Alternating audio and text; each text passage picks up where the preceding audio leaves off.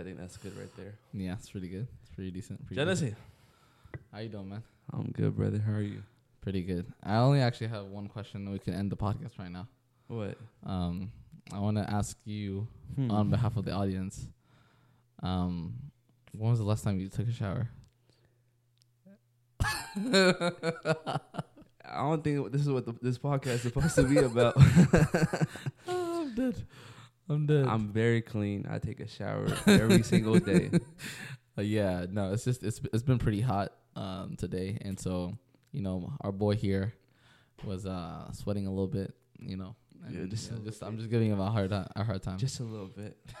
It's in Dallas, man. We're in January and it's 50 degrees and it's still hot. I always wonder about Texas weather. It's never stagnant. Like it's always different. Like on Christmas Day, I think it was 70, 60, 70. Man. Like I was just like, it's crazy, man. One day is cold, one day is hot. Yeah. What do you prefer, cold or warm weather? Cold, obviously. I can't handle the heat. I love stand in the heat for like 2 seconds. I'm sweating already. Look at me. I'm like sweating already. Yeah. It's difficult. Definitely the warm though for me. Like that's why I'm wearing, the sweater, and I'm loving it. It's definitely gonna be a blooper, bro. Cause I'm actually sweating. Really? I'm dead. The fan is on though. Yeah, but I don't feel it. Do you feel it? Nah, that's one of them ghetto bits. I'm dead. But Lazarus, EOTC, and the Life Society collab. Yeah. I can't pronounce. Yeah, I'm half a Ethiopian, half a American. Well, what am I? Yeah. Were you born and raised here? Yeah. I think we never talked about this. This story is long, but to put it in short, I was born here. When I was 2, my mom sent me overseas. She didn't want nothing to do with me. And she's right next door. But she sent me back to Ethiopia, and I lived with my dad for 6 years. So I lived in Ethiopia for 6 years. Mm-hmm. And when I was 8 years old, she was like, "Oh, never mind. I want you back. I have a son. Let me bring him back." And she wanted me back. So ever since I was 8 years old, I've been, in the land of the free. Okay. The land of the brave. I see. Yeah. Cool. I was born, raised there. Yeah, so I guess I'm more Ethiopian than you are. True fob. I'm a true fob. Anyone that knows me or that has known me the past few years knows that so much of the social cues or whatever they call it, like it's always over my head, man. Like I had to learn through bumping my head, like in every social situation, and I can't say I've learned a lot, but I've learned some. So but it's pretty nice. It's pretty nice. Yeah, man. I think Ethiopia. I don't remember much when I was there, but just the culture, just living there is just so much freedom. I think we believe we live in America, so we have so much freedom. We have no type of freedom. The type of freedom that you have in Ethiopia, it's so unimaginable. So it's really good. I think we would have been friends. Like when you were 8, like if you were in Ethiopia and we met, I think we would have been friends because I felt the same way. For real? Yeah. Speaking of that, I think when I first met you, man, and this was back in 2016, I do not be fooled, people. This is not like he did not look this good. Lord. He did not. He did not have the smoldering look and everything. Nah, it was not. He was not like that. Hidara Mikhail, I remember, and we met, and we surfed together, and I didn't think much of it, but then years later, we met again at OTYD. Oh yeah. Plug OTYD Dallas. OTYD Dallas. And it was a discussion group, and it's interesting. It intrigued me how another person, because I did the same thing, but another person was pursuing, truth. Yeah. Which is, so rare, so simple, but so rare. because I do the same. Whenever I do the same thing, like like asking questions, curious, and then trying to uncover like what the reality of something is. I'm usually met with like pushback sometimes. But then I saw that in you in that one discussion group, and I thought, wow, this is a really cool guy. And like, there's no way, like, and then I saw the whole, transformation and everything. Yeah. And I was just thought, and then we had conversations after that, which, led me to understand that it was truly the grace of God, man. It was truly the grace of God, man, that got you here. And yeah, it was just it was deeply, grabbing for me, and very appealing. Yeah. Very much. I think the discussion group was very beneficial, because it was beneficial.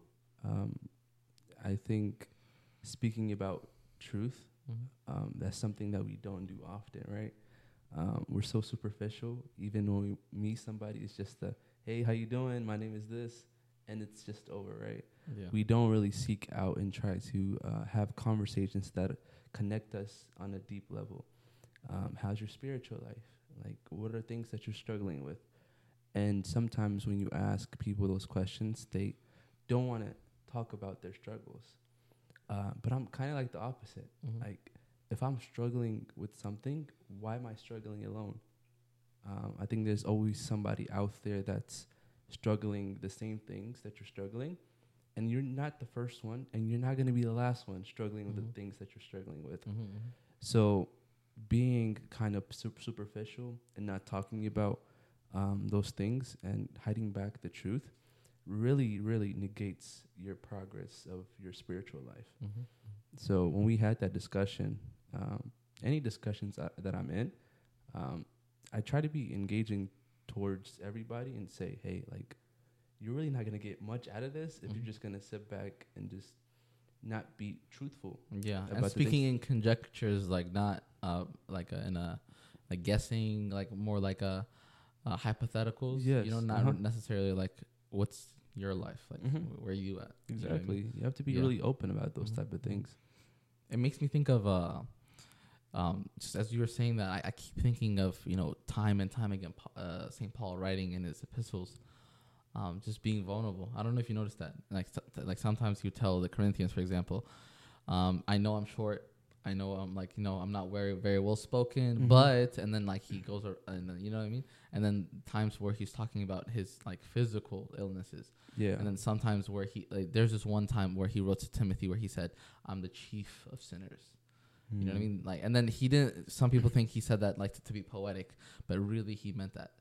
You know what I mean? And then I think of, what you just said right now. It's not to say that we have to dump, everything and then try to almost have others consume us, in a sense, because that's not how reality works. The Father wasn't like God the Father wasn't, I have to die for my son. Like, I can't let him die. You know what I mean? But rather, to each his own. But then there's still that component of love that keeps us tethered to each other. Connected to each other, which becomes apparent through our continual dialogue based on truth. And that's really what attracted Jude. Like, it was just, it was very powerful to me, man. And then, our various conversations, like, past that, it was very monumental. 100%. Even when you talk about St. Paul, where he said, I'm the chief of sinners, and then he says, but wait, hold on, right? Even the saints admit that they're struggling in their own personal lives to one another. St. Paul to Timothy. But we, with the community of the Orthodox Church or any type of church, we fail to do that. We fail to tell each other, hey, I'm the chief of sinner, but we're going through the same things. And I always try to seek people that are kind of going through the same things that I'm going through. Because I have somebody that knows what I'm going through also. Besides your confession, Father, I think having fellowship with people that are struggling the same struggles you're struggling with, it's the most important comfort you can ever get. Exactly. And really, when we look at the saints, especially Saint Paul, when he's writing the epistles and when we're reading our Bibles, those are things that we can incorporate within our lives. Yeah. Like telling people, "Hey, I'm the chief of sinners." So when you're reading your Bible, it's important to incorporate what the saints are writing in the epistles. It's not just a superficial book that you just read and just hang up, but it's something that can correlate with you on your day-to-day lives. Yeah, exactly. So you heard it here, folks. Next time you go out with a billboard of all your sins, let everyone know. All right? That's not what I meant, but okay. Yeah, but I 100%, man. I think a lot of people know that in the depth of their souls. Yeah. Because, we're made in the image of God, where we have a connection towards truth, and just an affinity, an attraction towards truth. But sometimes we just avoid it, and we avoid that, vulnerability, that connection, because we've been burned so many times, or we see other people burned, or maybe we're just too prideful. This whole, and this is something me and you kind of disagree on, but then, we'll talk about that another time. But then the aspect of self-love, let's say, for example. Oh. Yeah, self-love. Self-love, and I'll say this in passing, we'll definitely talk about it more, but self-love is, there is, a healthy self-referential love that comes from outward in, meaning from validation from God towards you. And then there's a self-love, which is, usually equated with pride by the church fathers, which is, I want the world to conform to me, type of thing. And I'm definitely seeing that, especially with the, movements going on, LGBTQ movement. Yeah. It's not to say that they're not, oppressed, or, things that are horrible are not happening to them, but this aspect of me, like it really sounds like my little sister when she was 2, just crying, saying, "Can I get lollipop?" Yeah. And then like 2 seconds later, "Can I get lollipop?" And I said no, and I just perpetuating that. So yeah, I think it's definitely important, and this will hopefully remind people to be more vulnerable, to be more honest, to be and pursuing that is really on the path of God, on the path of pursuing God. It's in a way you could say is a plea from us to them, and from us to each other, to keep doing that. And so, using that segue, let's say, I don't know if you checked it out. Y'all need to check it out. I'll plug again the Lazarus podcast, the first podcast episode. You gotta plug my podcast too, bro. The Life Society, of course. Names are really so interesting to me, by the way. I want to ask you, why did you choose the Life Society name for your platform? There's a verse where Jesus says, "I am the way, the truth, and the life." And the way, of course, everybody understands He is the way to salvation. The truth, He is the truth that has descended upon, and the life. I chose the life specifically because in my philosophical mind, I think of the life meaning this daily pursuit of trying to seek salvation, trying to seek repentance, and trying to seek Jesus. So the life in my philosophical mindset just meant Jesus is in my life today, yesterday, and tomorrow in society, because why not? Exactly. So creating that circle of followers that believe in Jesus and that pursue Him, not just today, but keep on pursuing Him each and every single day. Beautiful. Hence the name, The Life. Exactly. Yeah. Beautiful. What about you, Lazarus, EOTC?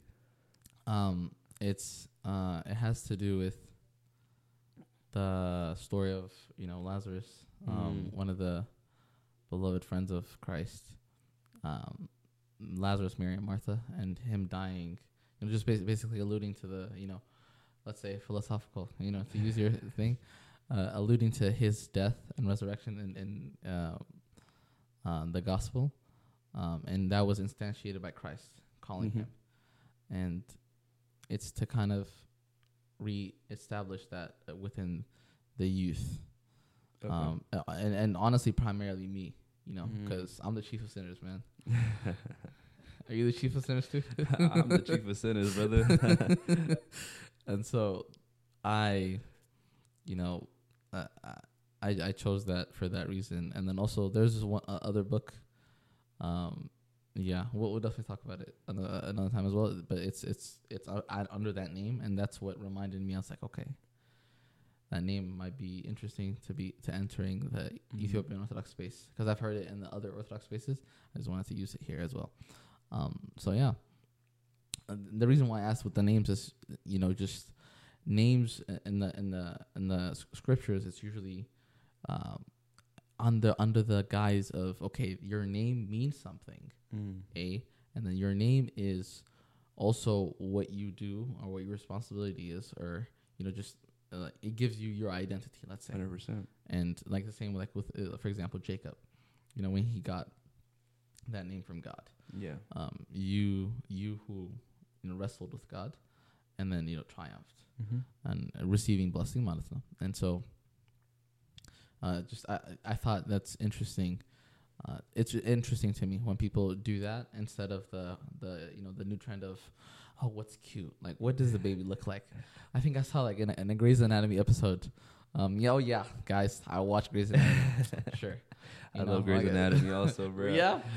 Come on, man. That's one of the first shows that actually made me want to go into medicine. 4 years later, I'm not in medicine at all. I'm dead. I'm always... I felt the same way, because I would always be like, okay, I watched them do the thing. So anytime I see someone in distress, I think of push the epi. That's it. That's all you got to do. Just push the epi. Yep. Epinephrine. Wow. It's crazy. Yeah. So in one of the episodes, like the more recent ones, they're having... you still watch it? Look at him bullying me, bro. I'm trying to be vulnerable. He's coming at me. I watched that like 3 years ago. I started watching it like season 8. He said, "I grew up. I'm done." But I will say, I don't watch it that much. Nah, stop lying, man. Tell him, come on. They're new characters, and in one of them they had a kid. And it was so subliminal, man. Like, and they're like, okay, let's name him. Let's see what he responds to. They started with that, and then it was obviously a boy, and they would say the name, whatever name, like Scout, whatever, and then at some point they're like, oh, we don't know if he's gonna identify as a woman. Oh my God. And then they're like, okay, let's try women's names, and I was like, whoa, like the society, Yeah. To use your the society, the time we've come to is like, let's look at the little kid, who doesn't know, better good from bad yet. Let's let him pick.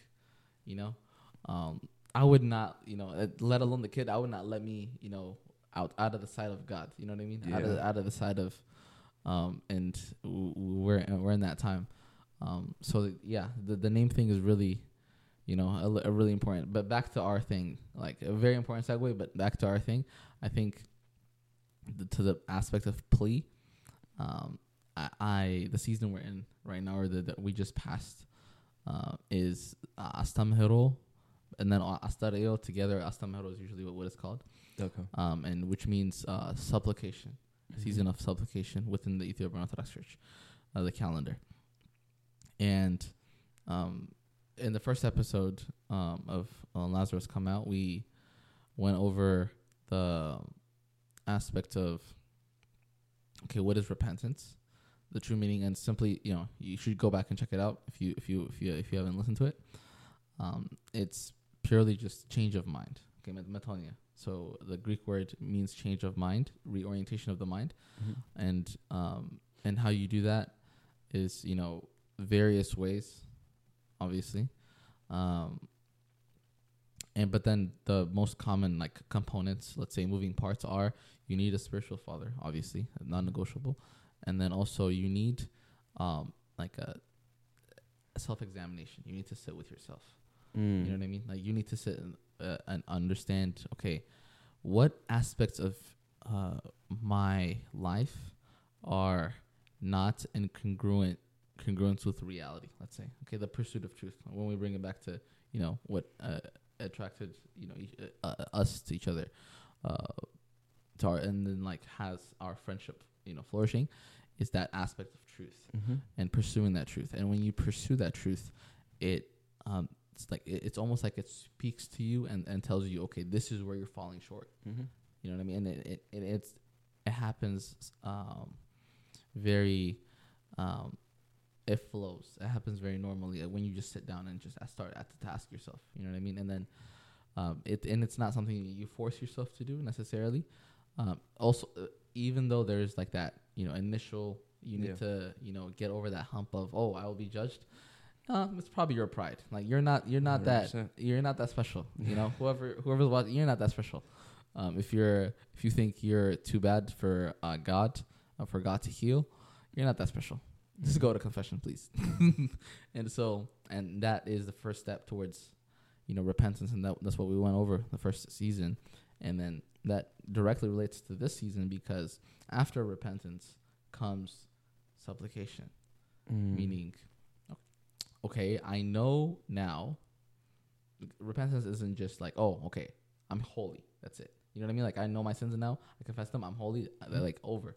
No, it's you're aware of your sins. You're aware of your helplessness without God. Now you supplicate. Now you ask. You know what I mean?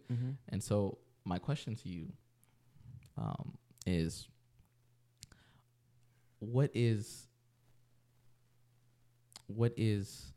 supplication to you? Or is from not necessarily in an opinion matter, but from your experience, and what does supplication mean to you? Supplication on the terms of self-examination, like you mentioned yes, earlier. Self-examination, but then also just connecting with, because sometimes when the truth approaches us, there are some truths that come easily, but then there's some truths that are a little hidden.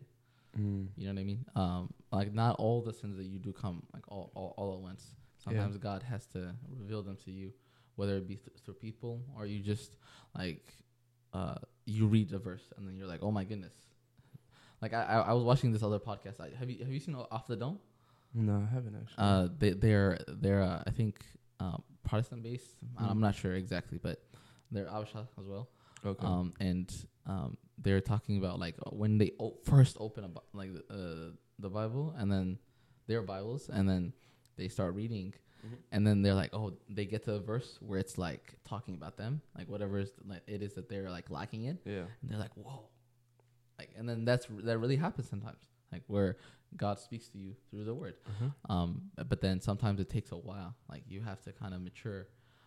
And understand like how God moves, how God operates through the wisdom of your spiritual father, and also how the Holy Spirit works in you. But to kind of make it simple, let's bring it down. Is what is supplication meaning? What is, like, let's say I ask you, hey bro, I don't got money.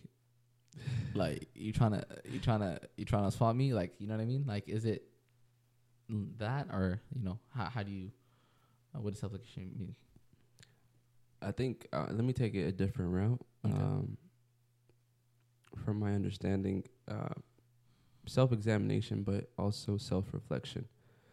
I think we all have seasons within our spiritual life where we're struggling to the max, where we feel defeated, where we feel like there's no hope, where we feel like there's nobody to help us, right?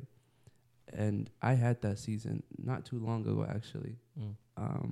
On the outward, like when people see you serving and stuff like that, I think people assume that your spiritual life is at an all-time high, or is always at an all-time high.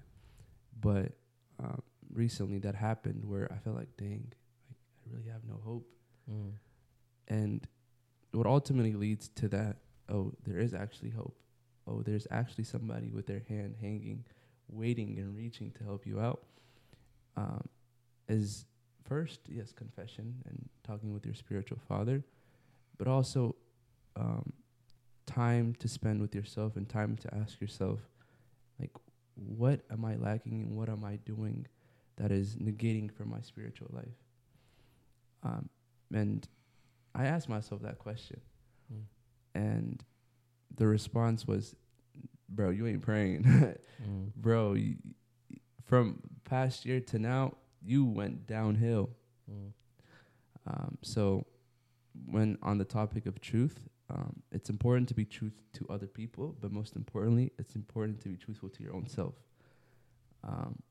If you don't, and if you're not truthful to your own self, and if you don't really ask yourself those hard questions, then there's no growth for your spirituality. So we really need to reflect on our own selves and tell truths to our own selves, because I think it's easy for us to lie to our own selves and tell ourselves it's okay, I'm doing fine in my life, I'm doing fine in my spiritual life, when you know for sure you ain't doing fine. Yeah. So truth to others is important, but truth to yourself is the most important thing. Because at the end of the day, when the door is locked, it's just you and God. And you can't fool God. He's everywhere. Exactly. So be truthful to your own self. Know where your weaknesses are and reflect. And one thing that helps the most, I know it's popular nowadays, but it helped me a lot, is journaling, bro. The simplest thing is to journal. And I'm one of those that likes to go to the lakes. I be going to them lakes, and then I be taking my journal, and I just be journaling, man, reflecting. And even though sometimes I reflect, it seems like nothing is improving, but I know something is improving. I know that the Lord is helping me in some way that I'm not visibly seeing. Exactly. But through closed doors, He's doing something wonderful. And the reflecting aspect, journaling, just being honest with yourself on the parts of your life that you're struggling. Although that may not be the definition of supplication, that's my definition of supplication. I've seen from what you said, and there's various threads I wanted to follow, but one thing that stood out to me is the being truthful to yourself aspect. So I've been posting reels recently, and they haven't been doing so well, not gonna lie. The algorithm got it out for me, guys. Like, y'all need to help me out. And there's this one reel, and it was kind of like, because I've spent so much time, just talking to fathers and then researching and everything. A lot of things make click for me. And I don't want to sound like I'm like tooting my own horn. I don't mean it like that. But it's just some of them just clicked for me, like the reels that I make. But then some of them they just don't make sense to other people. And because like a lot of context is missing, and I keep forgetting that. And so one of the reels that I posted that just jumped at me when you said that about being truthful is, there's this one monk that said, we must be assimilated to ourselves before we can reconcile with God. I think you need to repeat that once again. Okay. We need to assimilate with ourselves before we can reconcile with God. So that means, on what you said, pretty much, if you lie to yourself, okay, God is not a genie in a bottle where He's gonna force you. Okay, this is very important too. A lot of just new Protestant doctrines that are coming in that are polluting our view of what true salvation is. True salvation is you working with God. It's not God doing the entire. Of course, He does the uplifting in the sense that he gives you his grace. Yeah. But then his grace only works if you put into it. And the perfect example of this, I don't even have to go to the church for all this. St. Paul mentions this. We are God's fellow workers, 1 Corinthians chapter 3. It always comes at me because I would assume that God would just, pull me out of the rut. And sometimes he does, like affects our, like, let's say emotions, let's say, or like our motivations, motivational capacity. But then at the end of the day, he's not going to be like, Anania, move this hand. And then, like, Yeah. he can't do that. Even like, it's because you let go of the hand. Yeah, let go of my In hand. G, like, it wouldn't work. Like, if you just said no, like, I can't, it in that faculty is within you. And so if you're not assimilated with yourself, meaning if you're not speaking the truth, if you're not, like, in congruence with reality, there's nothing that God can do that can, because he has given us the free choice, our free 100%. choice. He has given us the free will, and the only thing we really have to do, and Saint John Chrysostom says this, it's beautiful, like, and it encapsulates what I was trying to say. It's not that it's 50-50, like 50% Nahum and 50% God, but rather he says, it is God who saves us, right? And then this appeals to the Protestants, right? But in the second half, he says, if we are willing. 100%. You see that? Like, and it's I sound like a band now. It is God who saves us, but then us who are willing. That those two come together. It can't be God doing the entire work, and it cannot be you doing the entire work either. 100%. And along with what you said, another thread that I noticed that the journaling thing is beautiful. 100%. It's beautiful. I love that, especially like in nature. One thing I've been trying to do. The same friend I told you about, like, that talked to me about the we need to revive the Left Society. The what friend? So a friend of mine before we Oh, yeah, I got you, man. Yeah, before like right before we're about to we set up the call to do this. A friend just reached out and said, the Life Society got to come back, man. Oh, okay. And then that same friend is really into nature. And like they always send me pictures that they've taken, or and it always reminds me, okay, I have to go out. Like, I have to, you know what I mean? Because I always end up just locked up. You know how comp sci majors are, man. We just lock ourselves up and then just end up sulking in our, in the coding, and then like debugging, all that stuff. So whenever, they send that, and then quotes or whatever, and like their own reflections, and I'm just, wow, okay, I need to, and then that reminds me to go out and then appreciate, because I think we're created to be in communion with nature. You know what I mean? Like, there's something about us being in nature that helps us. Yeah. And and then that coupled with journaling, like telling yourself the truth and everything, that's perfect. That's a perfect like ground of, for supplication. And I think of the first two people that gave a sacrifice to God. When I think of how we said about the garden, and then journaling, being truthful, I think of Abel and Cain. Ooh, I think of Abel and Cain. One. Yeah, we don't hear that often. Yeah, okay. Yeah. And the reason why I'm thinking of that is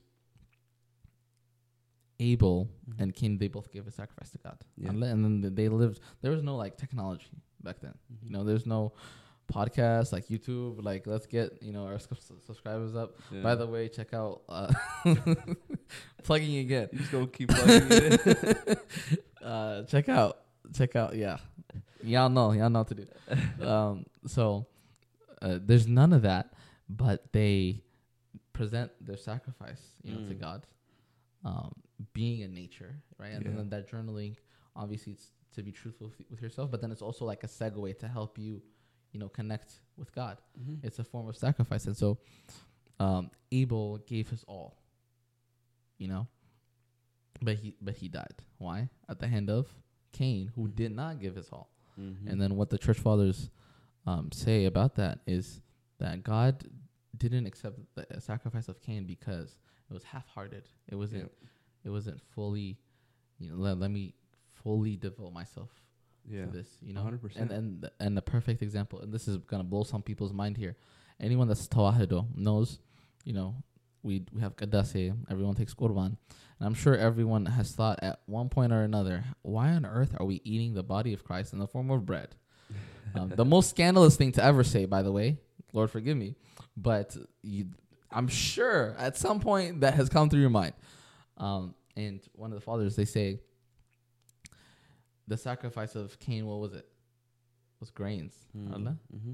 And the sacrifice of Abel was a calf. Okay. And then how does that come together? Who is Jesus Christ? The Lamb of God.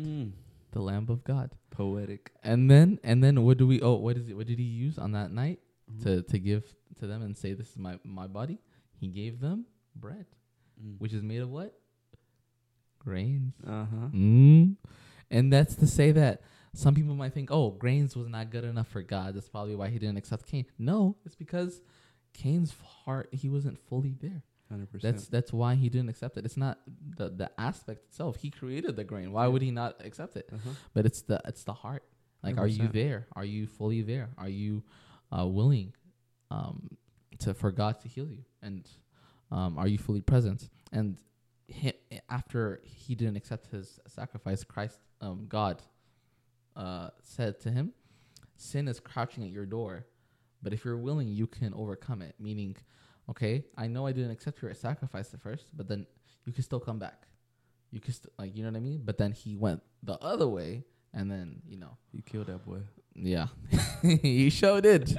He sure did, man. Yeah. On the aspect of journaling, I started journaling 2 years ago, all right?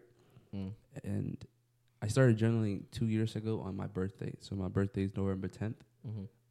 That's crazy, man. Yeah. I can't believe I never asked you this. My birthday's on November 14th. For real? Yeah, we're Scorpios. You didn't even tell me happy birthday. You didn't tell me happy birthday. You didn't know it was my birthday, though. I didn't know it was your birthday. Now we know, though. Now we know. New Year, new me. New Year, new me. I started journaling 2 years ago. And every year since I started journaling, I go back and I read my journal entry from, like, the previous year.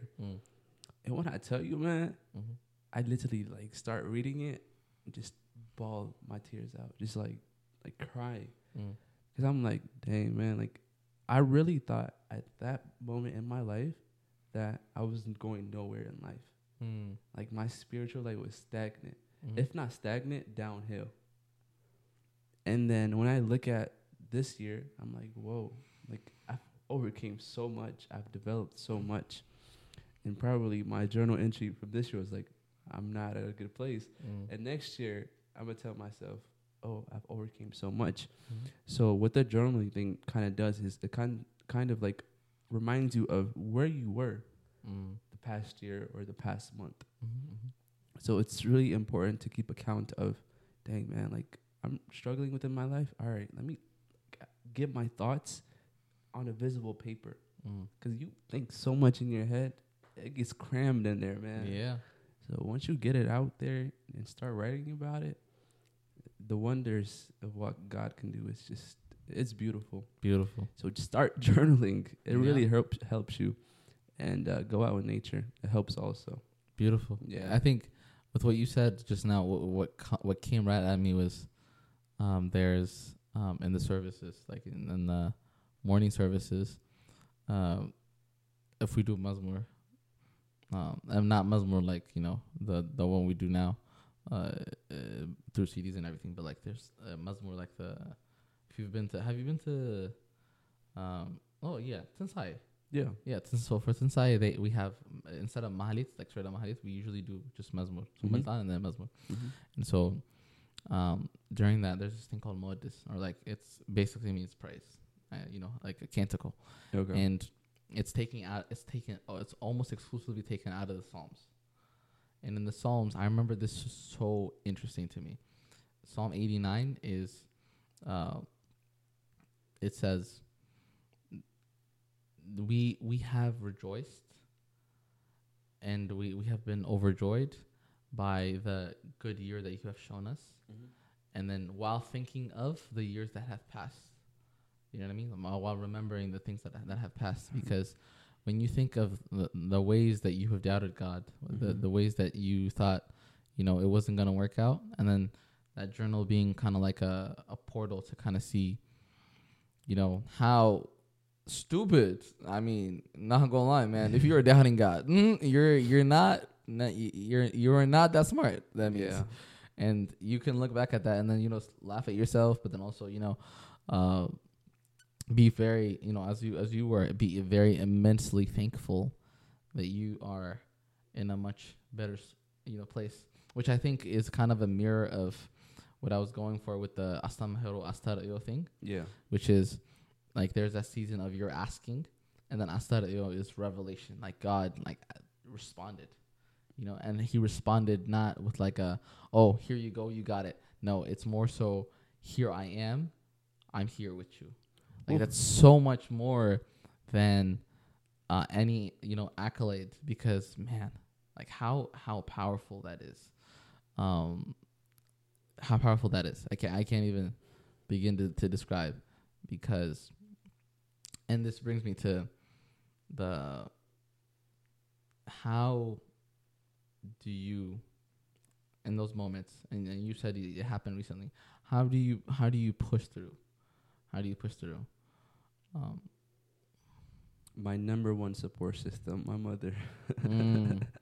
And by the way, guys, just so we point this out, his mother has the most beautiful name, right? Most beautiful name. Her name is Wangel, which means the gospel. You know, it's just, you know, crazy to me, like, automatically, because like it's like God was like, all right, your mother, but also keep your gospel like out of hand, like don't. 100%. When it comes, I'm gonna go back. When it comes to truth, speaking truth, and being vulnerable, a lot of people are scared to be vulnerable, like towards their friends, right? They don't want to talk about those deep level things. I do that with my mom. Yes, I journal. It helps a lot, but having somebody that is your blood, that is there to help you no matter what, and that really talks to you about anything. I developed that close relationship with her at a very young age. She was very excited to talk about those type of things because I'm an only child. She's a single mother, so she learned her lesson from when she left you from 2 to 8. She was like, "Nah, I have to do better." 100%. And then she's like, exactly. So just talking with her, I talk a lot with her about my spiritual life, my personal life. You can call me her mama's boy if you want. I'm definitely a mama's boy. But she's the one that like talks to me through things and tells me, hey, like, it's all right. If there's some things that I can't speak with others on, I speak to her, man. I tell her when I tell you everything, I tell her everything. And that's the support system that I have that allows me to push through those type of days. Yes, prayer, yes, all those things definitely help. But having someone there to just listen to what you gotta say. Sometimes she doesn't even have to say anything, man. Sometimes she's just listening. I'm just like yapping, just ranting to her. But I just wanted to get it out there. That's it. And one topic I think we should touch on in the future is vulnerability within men. That is not really preached nowadays. And we are told to just let our emotions just go, right? Not really talk about it, but just talking about it and having somebody there to just hear you out. Somebody doesn't even have to talk about what you're going through, but just hearing you out in your spiritual life, even in your personal life, is an important thing. So my mom is my therapist. My mom is my mom. My mom is my dad. My mom is my everything. So I definitely thank her for all that she has done. We need to get her on. We need to get her on. Should we call her? Nah, man. She's not one to like do these type of things. She just keeps to herself. That's what I love about her is she don't seek nobody. She's just to herself, And yeah, man. So Yeah. just talk about it with somebody. Mm-hmm. If it can't be a friend, maybe a parent. If it can't be a parent, Mm-hmm. I'm always here. Reach out, the Life Society. Yeah. Yeah. And yeah, man, when I started the page, I had so many people reach out to me just talking about things that they were struggling with. Mm-hmm. I was so surprised. Mm-hmm. I was like, dang, like people are going through a lot. Mm-hmm. They just need somebody to actually listen to them on the type of things they're going to, the type of things that they're going through. So have a support system. If you don't have a support system, there are plenty of people that are there to help you in your spiritual needs. Being alone, it's rough. Mm-hmm. Like I told you, I'm an only child. Yeah. And most of the days my mom is out working. So when I was a kid, it used to just be myself at home. And although like when you're alone, there's temptations, Mm-hmm. there's also a sense of hope that when my mom comes back home, I can talk to her about the things that I'm struggling with. Mm. So yeah, that's what really got me through those difficult times, is just speaking truth to her, Mm-hmm. to somebody. Other than being honest with myself, I'm honest with her. So just like an accountability partner, right? Yeah. Mm-hmm. When you have an accountability partner, you have somebody that holds you accountable. Mm-hmm. My mother is the one that holds me accountable Mm-hmm. to a lot of different standards.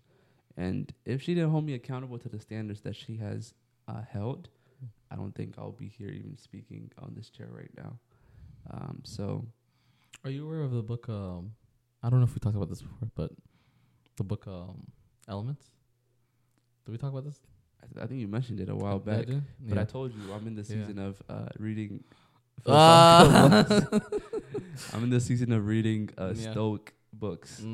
Stoicism. Okay. You know, Stoicism. Beautiful. Yeah, beautiful. I just a lot of what you said, especially with the loneliness thing. Yeah.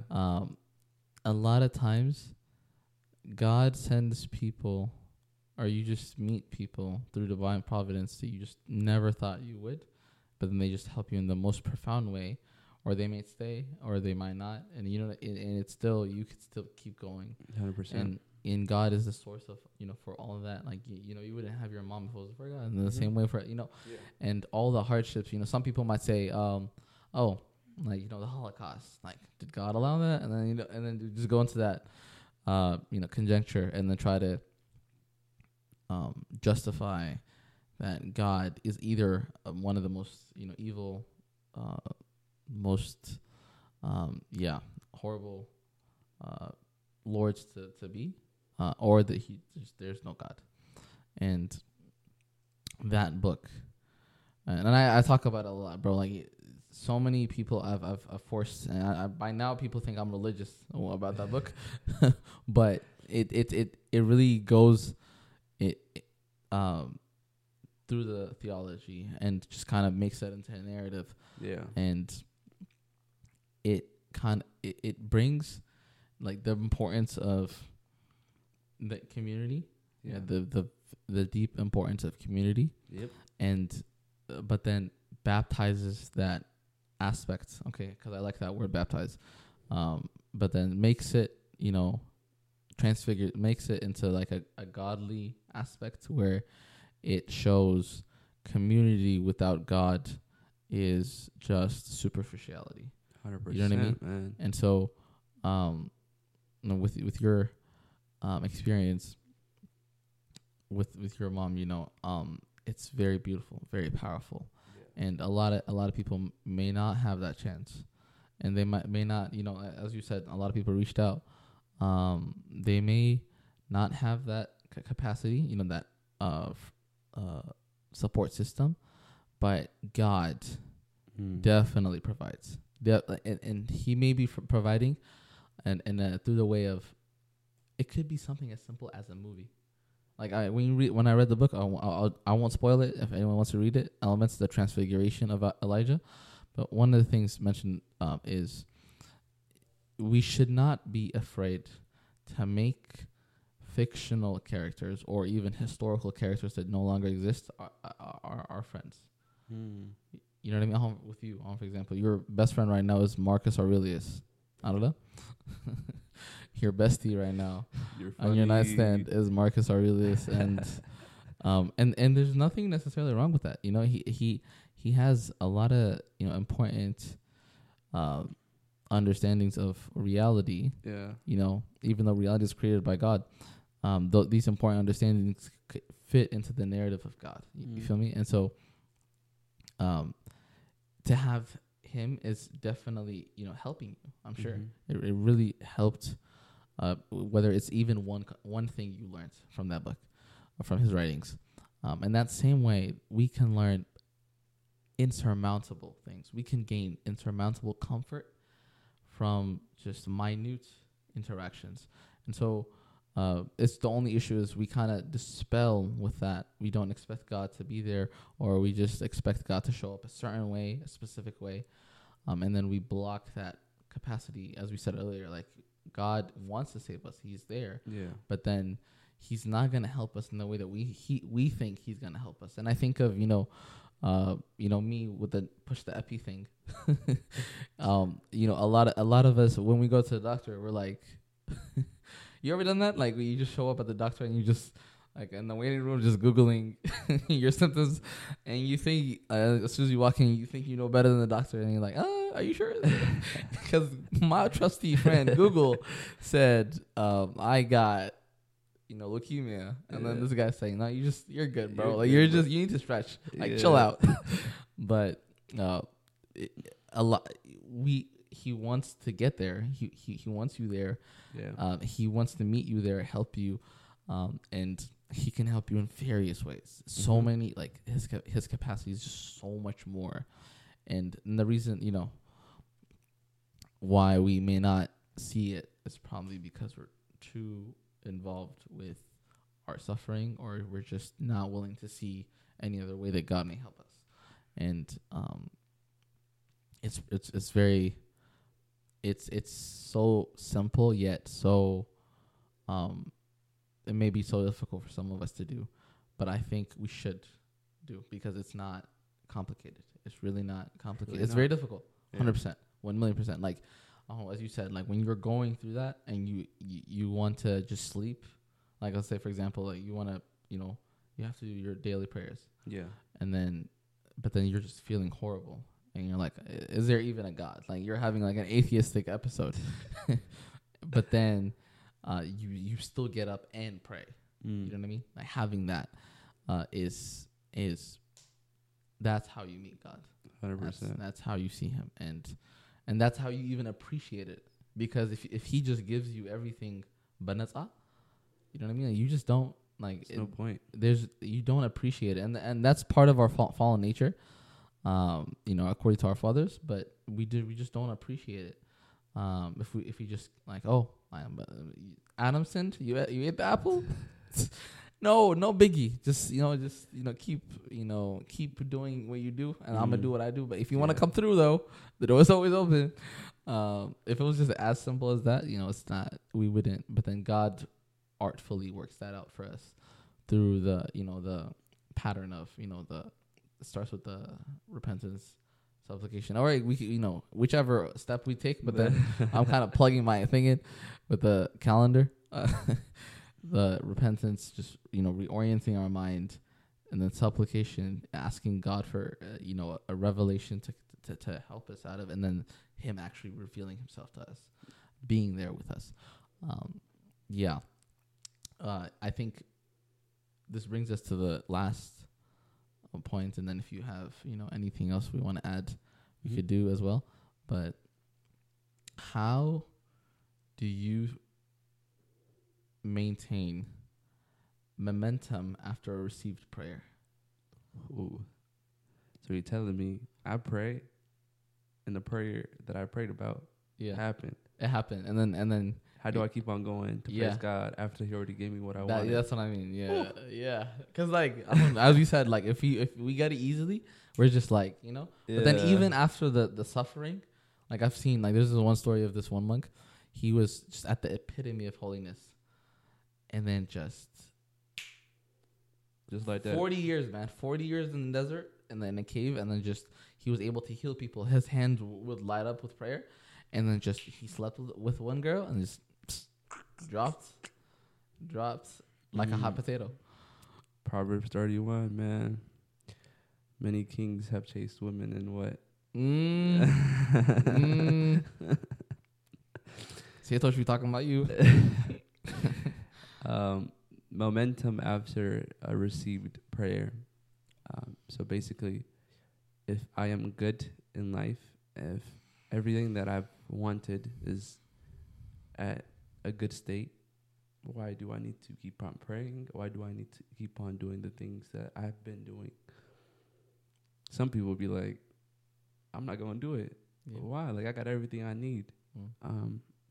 But I think joy never lasts that long. Or after a received prayer, things can go downhill very quickly. So being in the constant prayer, being in constant repentance, being in constant confession, being in constant fasting, actually, it doesn't matter if you are at the pinnacle of your life. Like everything that you have ever wanted, everything that you have ever prayed about has happened.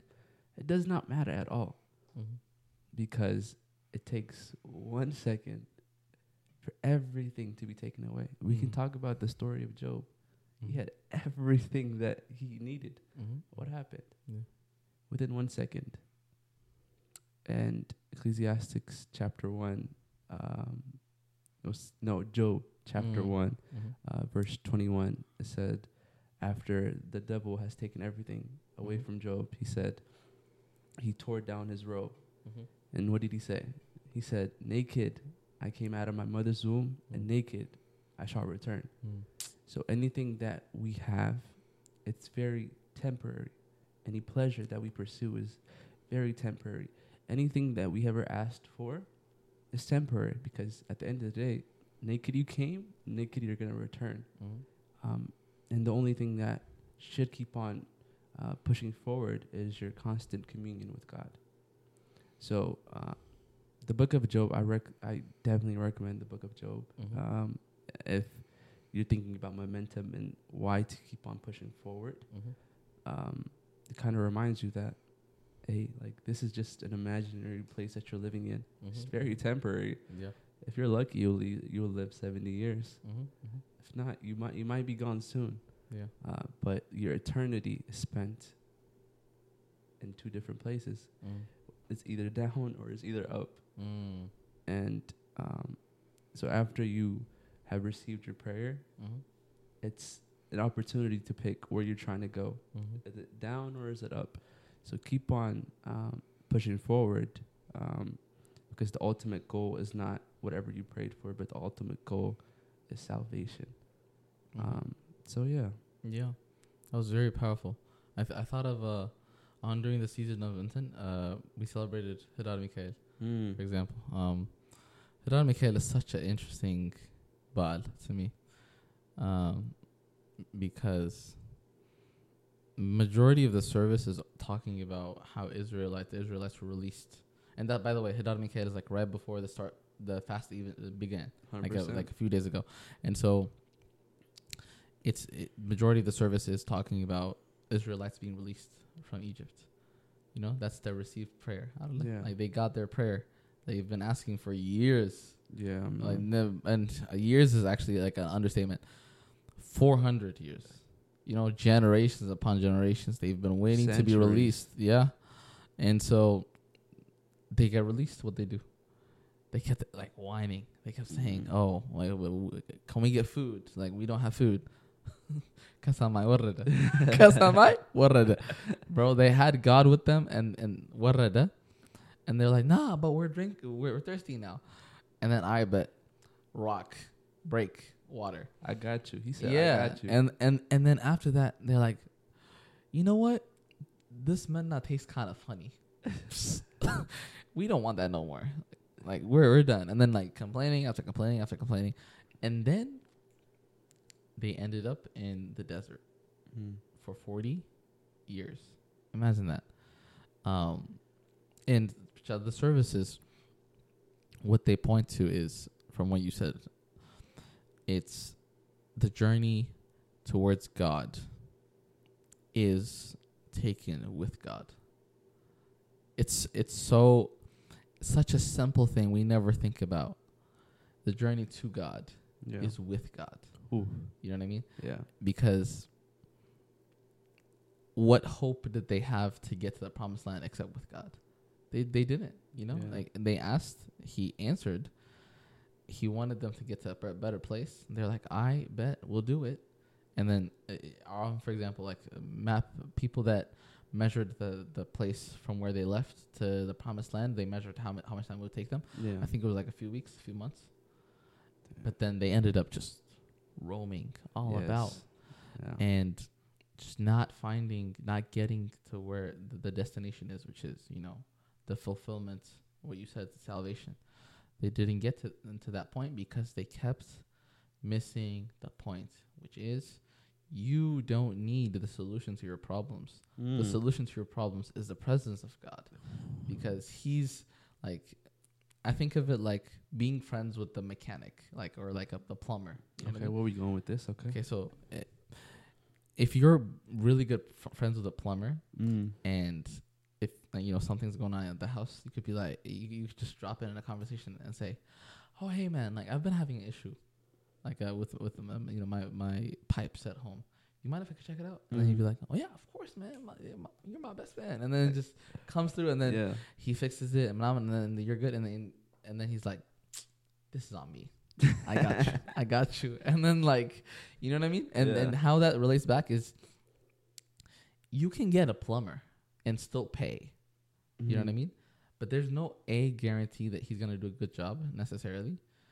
You're still gonna have to pay. And then secondly, you're not, how do I put this? Like if you anger the plumber by asking too many questions or whatever, you end up just in a messy situation with your plumbing.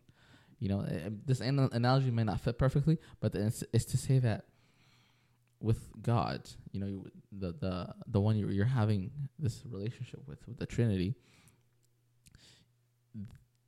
they fashioned the world. They made the world. Yeah. Okay. They know it best. 100%. Yep. And they know how we even operate because we're made after the image. And so if they're with us, okay, and they're walking with us, and we let them, you know, and we let them help us, we flourish. 100%. We're saved, or saved meaning like we return to our former state, like where we're supposed to be equilibrium, which is with Him. You know, that's the baseline state. But then if we keep pushing Him away and then seeking like His, like, you know, perks, but then pushing Him away, you know, that's just never gonna work out. 100% right, brother. And it's remembering that is monumental after you've gotten your prayer answered. Because you've gotten your prayer answered, great. You could that could be taken in a minute, in a second, as you said. And the only guarantee that you have is having God in your corner, because the moment that your prayer, quote unquote, is not answered or is taken away after it's been answered, what are you going to do then? Like, where are you going to go? You know what I mean? 100%. And it's, I keep thinking of the story of the prodigal son. You know, he asked for the money. You know, that's all his dad was good for. Luke 15. That's all his dad was good for, the money. And then he got the money. He went out, lost all the money. All right. And then just, you know, he's like, I guess I have to go back now. And so, all that to say, we have to keep that momentum, is to keep that remembrance again of, you know, that process of reorientation of, you are nothing without God, because He created the universe. He created you after His image. You live because of His Spirit that He breathed upon you, and that's it. Like those are a baseline. Simple. And then like without that, you're just, you know, like even, you know. So it's, you know, may may God help us remember that. 100%. Keep that in our minds, especially when we move forward, because it happens so easily. Like we forget so easily because of the things that pop up in life. And so remembering those fundamental things. He created the universe. He created us. He knows what's best. That's it. And then keeping him around us definitely really helps. Keeping us in check. Yeah. With the and also I think it's important for us to have humility. Back to the book of Job. When everything was taken away from him, he just got down on his knees and he said, I'm nothing. Like, although everything has been taken away from me, like, I'm still nothing and I'm still going to praise you. That's humility right there. Like, who can say, let's just imagine you have the biggest mansion on planet Earth. You have your wife, you have kids, you have a Lambo if you wanted. You have everything that you wanted. You know what I mean? Mm-hmm. In a second, it's gone. In a second, your kids are gone. Who can humbly get on their knees and say, I'm still nothing without you. Please be with me. Who can say that? I don't think any of us can do that. Can we? And that comes with a lot of humility. And we have to, even though that we may accomplish a lot of things within this realm of life, without humility, none of it is important. So I think for me, what helps is when I read that book of Job, I was like, man, you just lost everything. How you still going to praise God? Mm-hmm. And then he had his wife come to him and say, you're still going to praise God? His own wife told him, you're still going to praise God after he just did all this to you? And he had his 3 friends come and tell him, that's your God? Why would God? You did something wrong. Mm-hmm. It's crazy though, right? Damn. He still humbly said, I still praise you. Naked I came, and naked I shall return. So on the path of salvation, humility is the most important thing. Without humility, then there's really no point in after we receive our prayer, our momentum is just going to stop if we don't have humility. Yeah. Yep. 100%. Mm-hmm. Yeah. I think that's pretty good for let's wrap it up for this one. For the first one, it's pretty good. Yeah. Do you have anything you want to say to the audience? To the audience, I really don't got nothing to say. I would love to do more of these. Mm-hmm. God willingly, we can do more of these on the topic of self-love. That's definitely something. Yeah, we're definitely gonna argue about that. Yeah, definitely. I mean, arguments are good, right? Although we have so many similarities, we're definitely gonna have differences. Mm-hmm. No two people are that much alike. Yeah. But it's definitely on the topic of self-love. Definitely on the topic of relationships too. Those are definitely important to talk about. So if the people love hearing these type of things, we can keep on doing them. 100%. I think as a last thing, make sure to like, subscribe, and comment, and share. Just do the thing. Yeah, do the thing. Make sure. Yeah, and then if they have the questions and everything, we should definitely do that too. 100%. Man, we should have done that low key. We should have done because I did that with the Tohado thing. Yeah, like we had we put like a question Q&A the day before, and then we should have done that. We can do that. There's crossover coming maybe soon, but I'm thinking of there's a few questions we didn't get through. Another one. You want to see just one? Let's just do one. Let's do one. Why not? Let's do one. Let's do one question from that. All right, okay. So one of the questions gotta be a real good one. Come on, give me a good one. This is really. I wanted to do this, but we just didn't have the time to do it. It was, are angels? This is gonna be like a really short one, though. Are angels biblically described as eyes with wings? Ooh. I've seen so many videos on That's social media. literally why I wanted to do this, Yeah. because I've seen so many TikToks and reels where they just like, oh, how you see the angels in like post enlightenment time period, and then how they actually look like, and then they just the image. Yeah, it's I would say there's a exposition on angels by Saint John of Damascus. We commemorate him in Tassasust. He's not technically in the Oriental Orthodox Church, but we do commemorate him because of the fact that he defended iconography in one of the councils that the Eastern churches had. Mm-hmm. And so in his writings on the exposition of the Orthodox faith, he went over the topic of angels. And so he definitely goes in depth there. And then there's also other writings by early fathers about, the angelic powers, like Dionysius the Areopagite. So if whoever is interested about learning what the angels actually look like, definitely look into those. But to make it really simple, they're bodiless powers, meaning we can't envision them, using like Ninanta. We're in the to say the song, we're in the material world, and so we see things, just in the physical aspects, but then God is in the realm, and the angels are in the realm of the immaterial world. And so when they manifest here, like in this world, they may come in the form of a man, revealed, and that's why we see on like Kudus Mikael or Kudus Gabriel. When we see their icons, it's guys, which by the way froze that are really rocking. You know what I'm talking about?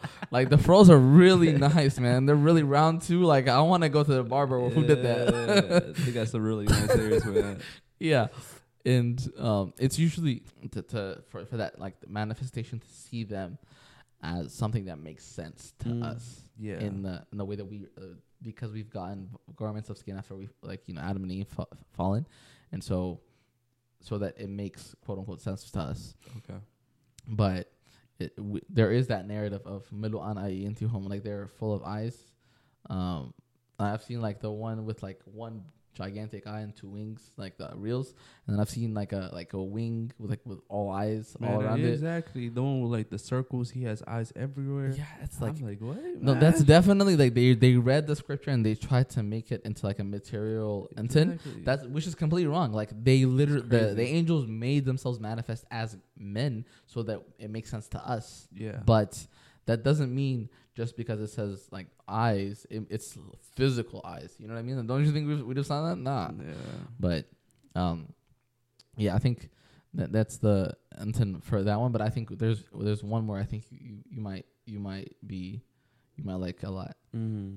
It's how it kind of goes on with the supplication thing. How can I focus on God only during prayer? Ooh, Lord have mercy. I think this is gonna take another podcast to just answer that question. How can I focus on God only while I'm in prayer? Mm-hmm. For me, I think it took a while because you are in the midst of prayer and your thoughts are not in the midst of your prayer, right? You're saying there's people pray in their own aspects. Some people don't even move their mouths. They just pray in their thoughts. Some people actually move their mouths and pray with words. But while they're praying with words, they are like imagining different things. One thing that I think helps with prayer for me is I'm a really emotional dude, bro. Why I say that is anytime that I'm in prayer, the only thing I'm actually thinking about are my sins. I don't know why that is. And there's really not many times where, yes, I'm like everybody, I ask the Lord to bless my life and stuff like that. But many of my prayers are only focused on God because many of my prayers are prayers of repentance. there are very few prayers that I do that are like, "Hey God, do this for me. God, do this for me." Do you get what I'm trying to say by that? And because I think I do that when I am in prayer of God, please help me in this aspect of my life. My only focus within that prayer is to Him. But I think as a society, we have a hard time of praying and only having the focus on God because most of our prayer are asking, right? We tend to ask. Love ourselves a lot. Okay. Let's not touch upon that one yet. But we tend to ask so much that we kind of lose sight of true prayer. And for me, the focus always is on God because many of my prayers are dedicated to repentance and dedicated to the sins that I've committed. And so when I'm doing prayer of either thanksgiving or prayer of just asking God to be within the midst of my life, that focus only shifts to Him only because of the other prayers of just pure repentance. I think when you're repentance prayer, the focus is only on God. I think that is true for most people, right? When you're asking for forgiveness, I don't think your thoughts think of like different things. I don't think your thoughts think of, well, what am I going to do next? I think your thoughts are thinking of, dang, like I done this, right? So the focus is on the sin and the focus is just on pure repentance. So change your aspect of prayer.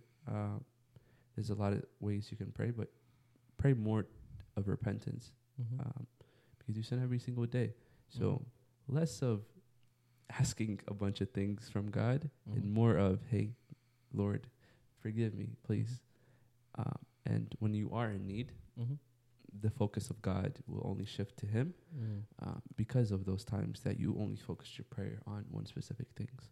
So more focus on repentance prayer and more focus on thanksgiving prayer and less focus on just asking. I think we just ask too much. Yeah. Beautiful. That definitely suffices it, especially the aspect of Thanksgiving. I love that. Yeah. My favorite prayer is the intent. You know the prayer that they pray at the intent. They say it's earlier, like very long. Which one? Like at the very beginning, like you say tansu and then you like right. Like so in liturgy. Huh? Yeah, like that one. Yeah, the one that the priest prays. Yeah, man, that's my man. I love that one. Beautiful, because it just it goes through. For example, like the first section of it, it says, "We thank Him, the beneficent Lord God, for He has covered us, helped us, guarded us, accepted us, and Himself spared us, supported us, and has brought us to this hour." You know what I mean? It's like all these layers of protection of that we're grateful for, and like it goes down to like the smallest level. Yeah, and it explains the experience of what it feels like to be protected, and it doesn't say, "Oh, you protected us from this big thing or this small thing." It just says everything, and being grateful for that. 100%. And so, yeah, I would definitely recommend for people to. I know when we do divine liturgy, our focus is on divine liturgy, but outside of divine liturgy, I think there's a lot of PDFs out there that have the whole divine liturgy out there, right, with slides. Definitely, if you understand Amharic, like try to understand what it's saying with Amharic, but it has translations on English. Yeah, and if you truly read like what the priests are saying and then what the people are saying, what the deacon are saying, you're truly like, wow, like this is what I'm doing within divine liturgy. Yeah, like I've just done all this. Like it's crazy. Once you understand things, your eyes just, oh my God, you know what I mean? Yeah. Oh my God. I'm thinking of the meme. Yeah, beautiful. That's definitely a good place to 100% to end it off. Yeah, leave them wanting more. Yeah. So make sure, guys, like, subscribe, all the 9 yards. Yeah, and then also most importantly, I said this to the other one. I know this is the one thing I am 100% sure of is the prayer aspect of it is if you are willing, do pray for us, me more, you know, wink, wink. Me more. So yeah, definitely good place to stop. May God help us, and you know, nice to see you, man. Nice to see you, brother. Nice to see you, brother. I'll Till see next you time. next time. Next time, Ciao, ciao. bet.